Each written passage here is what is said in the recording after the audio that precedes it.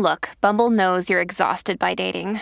All the, must not take yourself too seriously, and 6'1" since that matters. And what do I even say other than, hey? Well, that's why they're introducing an all-new Bumble, with exciting features to make compatibility easier, starting the chat better, and dating safer. They've changed, so you don't have to. Download the new Bumble now. You may know you're listening to this show along the Marketing Podcast Network, but did you know there are other great shows on MPN to help your business? Christy Heiler hosts a fantastic podcast called Own It. Christy, tell us more about the show. Own It is all about celebrating women and non-binary advertising agency owners. We talk about buying out of the Boys Club of Advertising because less than 1% of ad agencies are owned by women. And where can people subscribe? You can find the podcast at untilyouownit.com. We're also on the Marketing Podcast Network at marketingpodcast.net. And of course, you can subscribe wherever you get your podcasts. You heard her. Go subscribe.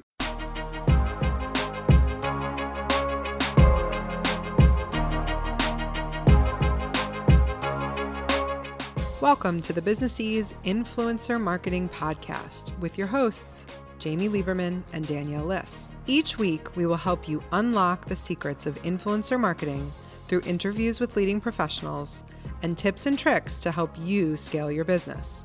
Sit back, grab a coffee, and let's talk all things influencer marketing.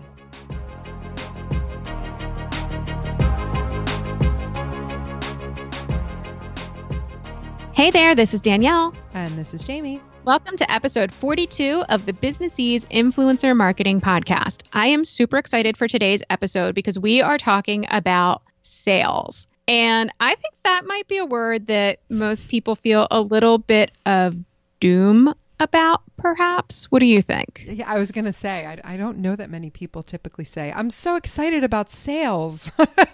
You know what? I'm excited for this one because I don't consider myself a salesperson. That's just not something I ever thought of myself as. But Nikki puts it in a way that is super, it makes you think, oh, wait. Yeah, I am. I'm great at that. So I think it will be a good boost for people who may not think of themselves as salespeople.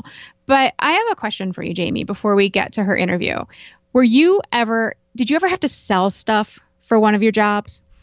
So I never had like the traditional selling job. Like I had a friend in law school who sold Cutco knives, which always made me kind of giggle. She made a lot of money too. I mean, I worked retail and I was a waitress. So in some ways we were always selling in retail. You know, I worked at Gap Kids and Abercrombie and Fitch. So it was sort of, we were always selling, although I was paid whether I sold or not. And in waitressing, it's definitely a lot of sales because you want people to drink. So you're always trying to push the booze. And the higher the bill, the higher your tip. So you always, as much as you can, are selling, your higher ticket items. So I didn't have necessarily traditional sales jobs. Although one time, right out of college, I had a job for like a minute before I went to my real jobs. And I was a headhunter. That was all sales. And it was miserable. I think that sounds really hard. I was a headhunter for actuaries. Like, oh, wow. I know. I literally lasted a month and I was like, you know what? I think I'm going to explore another avenue. How about you? Have you ever had a sales job? I think it's similar to you. I was mostly in retail. Remember Structure? Oh, heck yeah. Yeah, Structure in the 90s remember the Structure sweaters that were so... Just thinking that. Yeah, they were a piece of our youth for sure. And I used to, of course, buy myself the Structure sweaters. We all did. Yeah. So I worked there and I did a lot for a credit card company. I didn't start in telemarketing for like getting people to apply for cards, but I worked in the balance transfer unit. And so I would call people to see if they wanted to transfer a balance for a low promotional interest rate. And it wasn't that bad because it was on the phone, but I never was fantastic at the in-person selling. How much did you get hung up on? A lot. I think it was like right before caller ID, or maybe caller ID was around and people didn't care as much, but it was definitely before everybody just used their cell phone. And if they didn't recognize the number, they never answered it. So we did get a lot of answers, which is good. Did you ever get anyone telling you like crazy stories? All the time. after I did that job, like because I worked there all through undergrad and I moved to collections at one point. Oh man, there were some crazy, crazy stories all the time. And then I worked in customer service for a while. So yeah, it was always interesting in the fraud department. Oh gosh, I have stories. How did I not know this? So I have a funny phone story right after the headhunting job. Oh. I ended up going to work for a company that did 411 for your cell phone. Not even kidding. Wow. Yeah, it was 1998 I was there 98, 99. And so it was literally this company that was based out of Bethlehem, Pennsylvania, and I had gone to Lehigh. They had call centers all over the country, and we did 411 for your cell phone, and the main headquarters and one of the big call centers was in Bethlehem. So I ended up taking this job, and I stayed in Bethlehem for about a year after I had graduated college until I ended up moving to New York. But the stories people would tell when they called 411 was unbelievable. To get a phone number. Yes. And then you'd get a crazy story. Yes. Oh my. Because the other thing that they would do is they offered like an extra service where if you were like standing in the middle of New York City and you're in the West Village and you were like, can you tell me 5 restaurants that are within like a 5-block radius? This was one of the services that they offered. And so we would get the craziest requests because it was 24/7. So at 3 a.m. when you're very hungry and you've maybe had a little bit to drink and you're looking for a club of a certain variety, they would call. You realize what you're saying, Jamie. You were 1998 Siri. Yes, I was. Oh my gosh, that's so funny. Yes, that's what we were. I had no idea we had these fun like call center call-in stories, Danielle. That's amazing. I have all the questions about this and we will get to those. Oh, but this is another episode.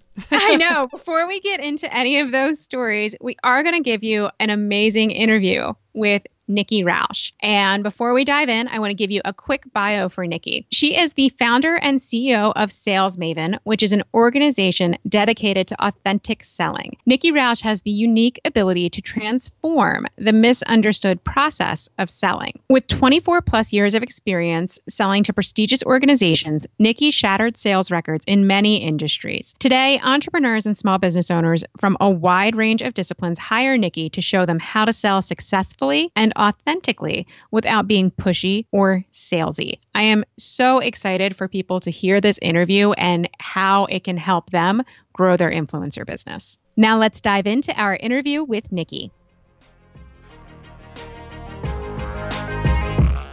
Nikki, welcome to the show. I am so excited to talk all things sales with you today. Thank you. I'm excited to be here. Before we get started about sales, which I know can be a little bit of a daunting topic for some people, let's talk a little bit about your background. I come from the corporate technology sales. I did that for many years. I've actually been in sales for 24 years. I have found that my success has been based on relationship selling. So how do you build really strong relationships? And I had a lot of success in corporate. I also am a master certified practitioner of neuro-linguistic programming. And if that's a new term for anybody listening, it sounds super scientific and it's really the study of communication. So what I do now is I work with entrepreneurs, business owners, and organizations and teach them a combination of what I had a lot of success using in my sales career, but also combining my NLP background. And so really focused on the relationship side of selling. I'm super excited to jump into this because really when we talk about sales in the influencer marketing space, a lot of people really shy away from that. You'll hear people talk a lot about pitching, but you don't hear the word sales. Why do you think some people are hesitant to really embrace the fact that they are selling? I think a lot of people are hesitant around it because sales has kind of gotten a bad rap, right? We've all been in a situation where somebody has come across aggressive or pushy with us, and we kind of go to like, oh, they're so salesy. They're so, it's that negative connotation with it. And really, when people are showing up like that, and they're not offering themselves any benefit, because people who show up and come across that way are doing one of two things. One, they're either focused on their own agenda, which is really not how sales happens. Sales happens when you focus on the other person and you don't make it about you. Or they're trying to sell like somebody else. Somebody told them, here's the formula, step 1 through 20. This is how you sell people. And I don't find that that works. I really believe that if you're not being your authentic self, it comes across kind of icky and gross. I'm not a big believer. I always tell people, I don't ever tell people or show people how to sell like me. I really teach how you can be authentically you and also have a little strategy around it. Understand what's going on in the process so that you're able to help the other person get whatever it is that they need or want. Yes, sales has kind of that negative connotation with it, but realistically, if you are in this mindset of like, I don't want to have to sell anything, you're kind of saying, I don't want to make any money. I think that's our quote for the episode. So I really do want people to embrace the idea that it's okay to sell. It's okay to want to make money, even if you view yourself as a hobbyist. These are all really good things. And I love this unique approach that you have, because I think that we do really get caught in this chain of paint by numbers formulas where people say, okay, whether they're in direct marketing or whatever it is that they're doing, they're saying, okay, well, this person told me I need to do X, Y, and Z, and I'm going to do that. Why can't I replicate the success that they've had? And they get frustrated. So tell us a little bit more about how you teach rather than providing people with that sort of paint by numbers formula. Well, one of the things that I do is I do specialize in the language of sales. So it's not just what you say, it's how you say it. So I do give a lot of language suggestions, but I don't give scripts to my clients. I really figure out, how do they talk? What are the things that they might say? And how can we just make some tiny adjustments? Because really, when you're showing up being yourself and you're passionate and you're engaged about what it is that you have to offer and meeting somebody else's need, the process gets a lot easier. So as long as you understand where you are in the process, so I teach the process of sales. I teach it as like a staircase. A lot of people talk about sales like it's a funnel. And I get that concept, but realistically, the whole sales funnel thing is more of a marketing concept than it is a selling concept. It's more about like getting leads into your funnel. Well, that's marketing. I really am teaching, what do you do when you have an actual lead? How do you build rapport with the other person? How do you elicit kind of what their needs and wants are? And then how do you deliver back a proposal that meets their needs and wants so they're able to make a decision, and then language to move clients into action. So it really kind of comes down to understanding the process, but being able to add some tiny little adjustments to what you're doing so that you're more effective. I love this idea of thinking of it as a staircase. So let's say if someone is completely new to the idea of sales, or is now just starting to embrace the idea that they do need to start selling. So let's say somebody who started out as a hobby blogger, but now they want to monetize their site. What advice would you offer them as that first step in the staircase? Well, the first step is you need to have an offer. I find a lot of times people think, well, if people want to hire me, they'll just let me know. They absolutely will not. And you have to be willing to invite people to whatever the next step is. So a next step is some type of an offer, some type of a invitation for people to take a next step with you. If you're a blogger, you have to have some kind of way for somebody to work with you. They're not just going to read your blog and go, oh my gosh, you're the best thing since sliced bread, so I'm just going to hire you. They have to actually understand what the process is to hiring you. So what is that next step for them? What's the offer? I love this so much because I think a lot of times we really do hear from influencers who are saying, well, I don't want to go out and directly pitch to people, so I just take what comes to me. And I love the idea of really refining what is it out of the services that you offer to them that you think would be a good fit. That's a really good place to start, I think, for many people who will be listening. Now, for a lot of influencers, they've built that audience and they want to connect with brands, and they figured out that one of the things that they may want to offer is sponsored content. I think that's a pretty natural step for many people as that first offering that they are making. What would you then advise them to look at some tips for more effective sales? Well, first of all, when you are putting content out into the market, you have to remember that whether it's sponsored content or whatever, it has to be for the benefit of the reader or the person that you're sending it to. So where I'm going with this is a lot of times content is very like me focused, the person who's writing the content or putting it out there. And frankly, your me content will never be as interesting as you content to the reader. So are you making it about the reader, and are you solving their problem and meeting their need? And one of the ways that you can kind of check yourself with this is a little tip here, is are you making a lot of I statements in your content? So if it's all like, I did this, and then I said that, and then this happened to me, that's really not very interesting to the reader. So if you change it around and make it more you statements, all of a sudden that person feels like, oh, she's speaking to me. She gets me. So you want to learn how to change some of your language around from being I statements to you statements. Now it gets a lot more interesting to the reader, and they're much more likely to take action when it feels like it is to them and about them. When we're talking about focusing on the audience, how do you translate that into your sales pitch, the offer that you're making to a brand that you would be focusing on your audience? Do you have any tips on how you might phrase that? Well, instead of saying, for instance, like, I want to invite you to do X, Y, and Z, you would say, you're invited to do this.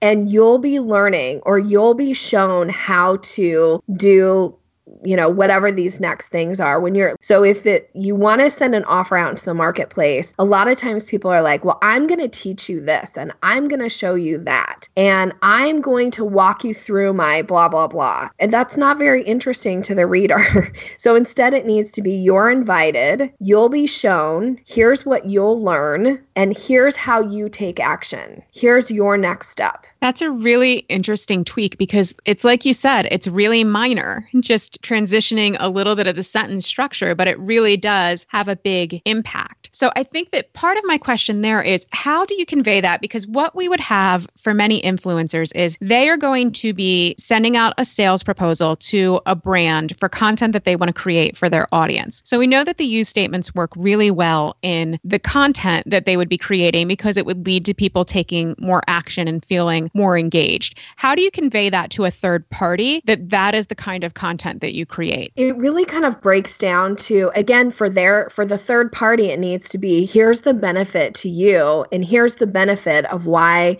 this content phrased this way is having a better impact, or a bigger impact really, to our audience. And here's what you'll receive as a result. It's the same to your brand as it is to your audience. That makes a lot of sense. So there is an outstanding tip that you can take to use. I would say take a moment and go back to your pitches and really take a look at how you're phrasing things. Because I know I used to hear from a lot of brands when I was in the network days, where they would say, we get a lot of pitches from influencers, and it really just comes off as gimme, gimme, gimme. I want free stuff. And They said they saw themselves nowhere in the proposal. So I think that this is really talking about how you can put them back in so that they can see the benefit. Well, and remember too that, sales is about interaction with people. You're not really selling to a brand. There is one person that's reading that email or reading that message, or that you're having that conversation with. It's still about the relationship. It's still about rapport. It still needs to be interesting to the person that you're reaching out to. Even if you're looking at it as like it's a brand, it is, but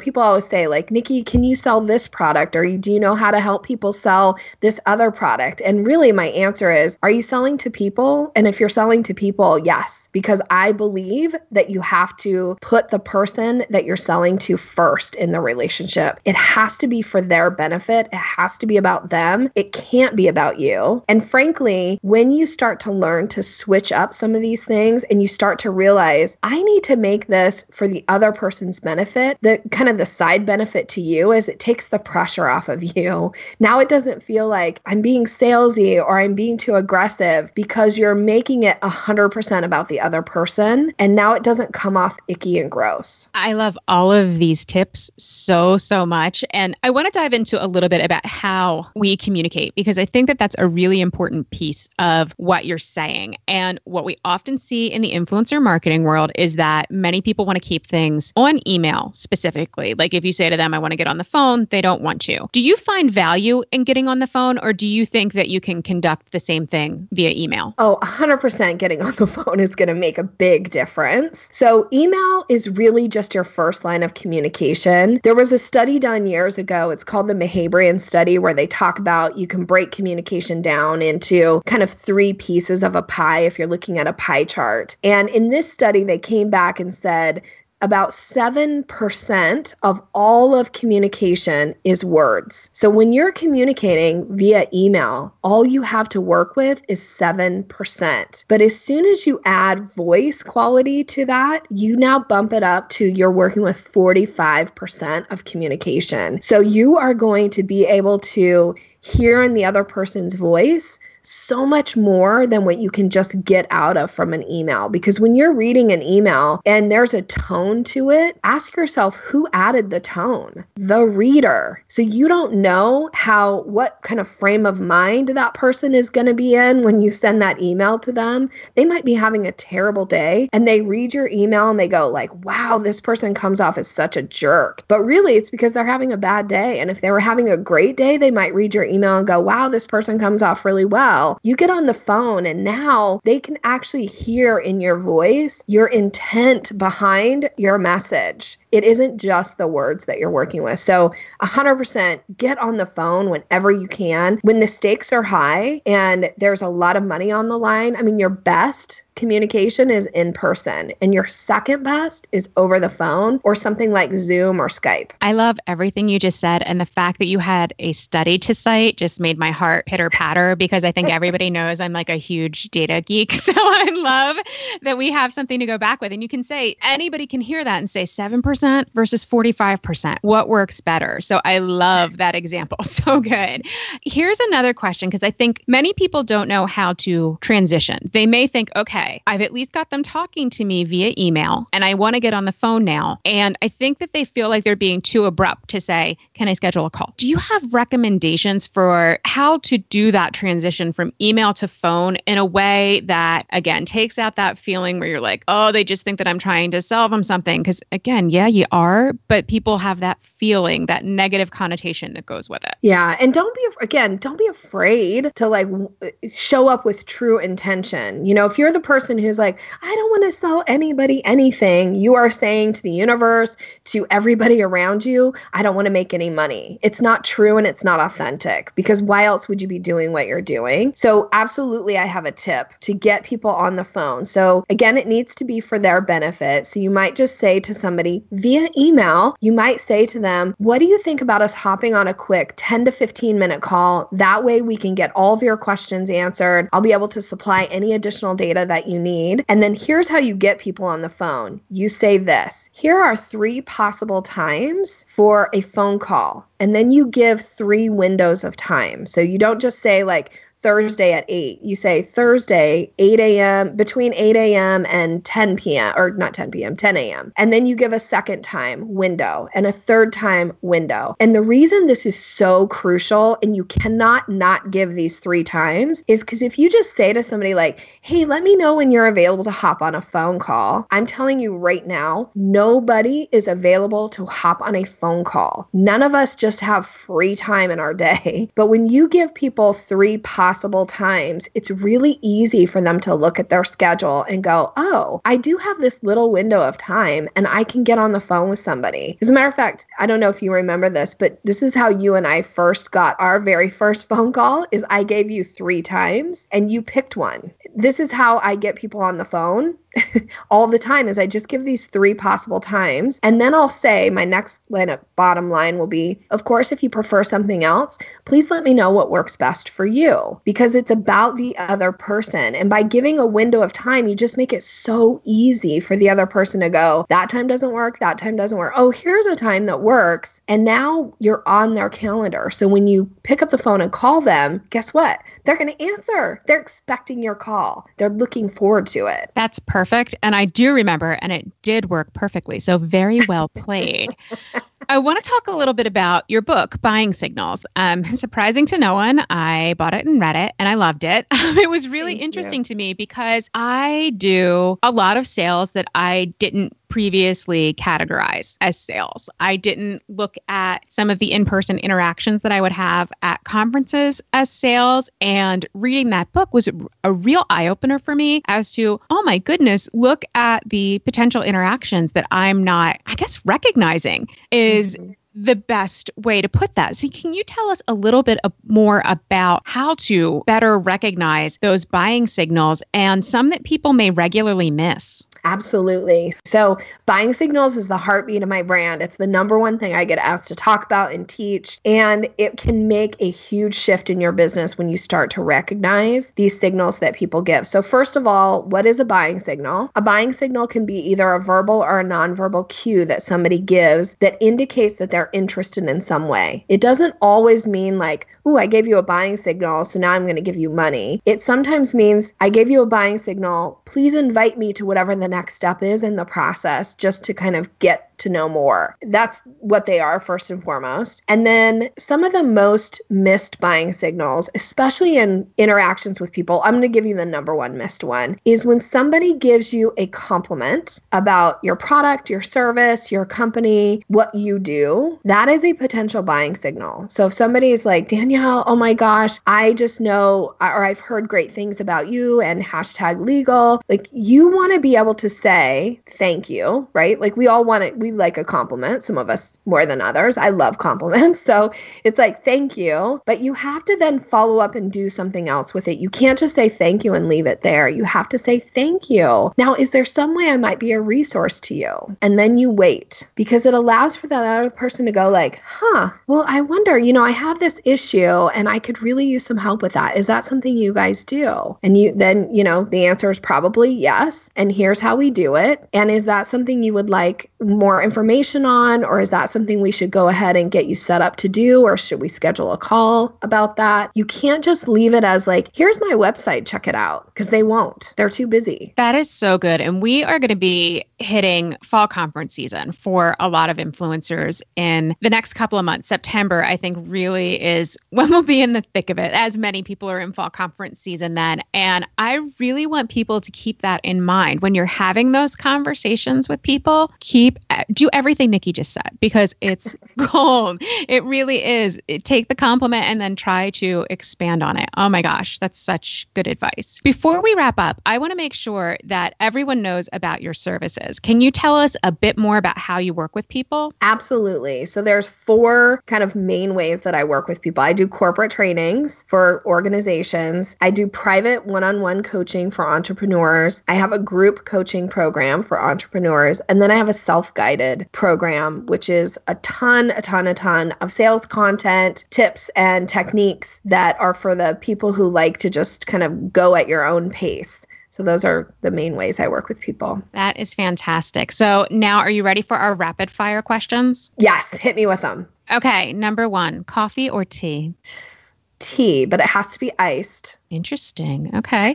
Number 2, what's your favorite book? It can be business or not business. My favorite sales book is The Go-Giver. I love that book. I read it years and years ago, and it just sticks with me because it makes it about the other person. So I love that message. Question 3, what's the first thing that you did to celebrate success in your business? What did you do for yourself? I love technology. So the first thing I did when I published my first book is I went and bought myself a brand new iPad. Very nice. I think Jamie would like that especially.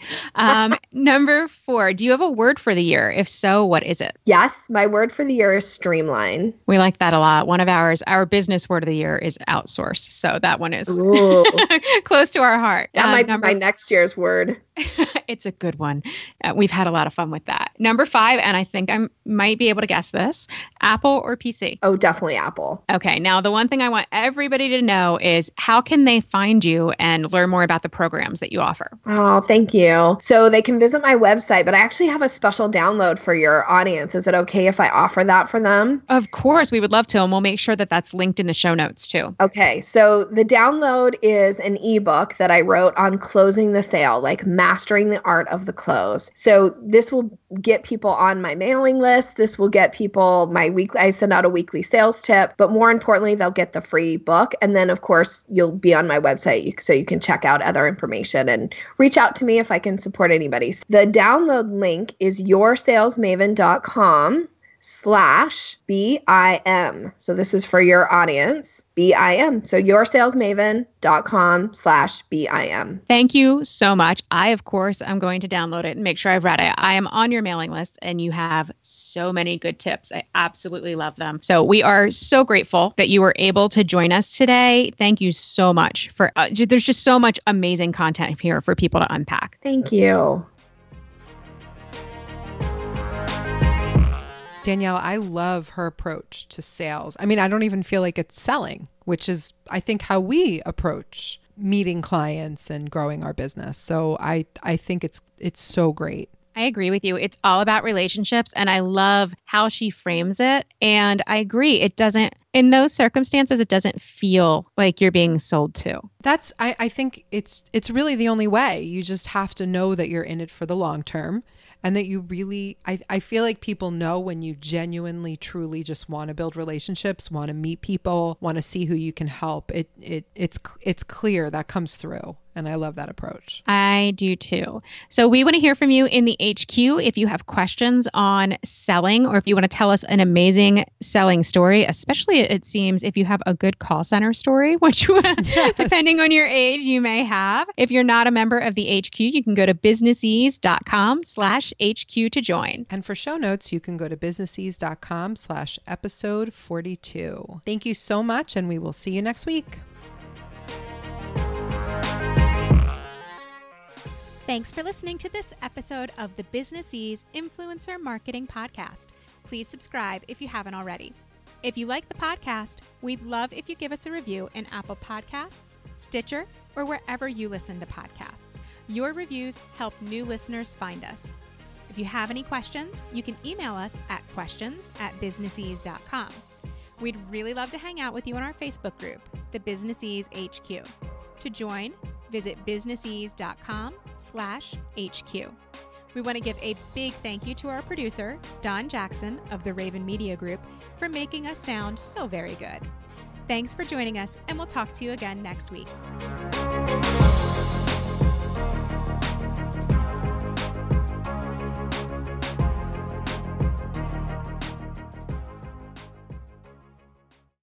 This podcast is heard along the Marketing Podcast Network. For more great marketing podcasts, visit marketingpodcasts.net.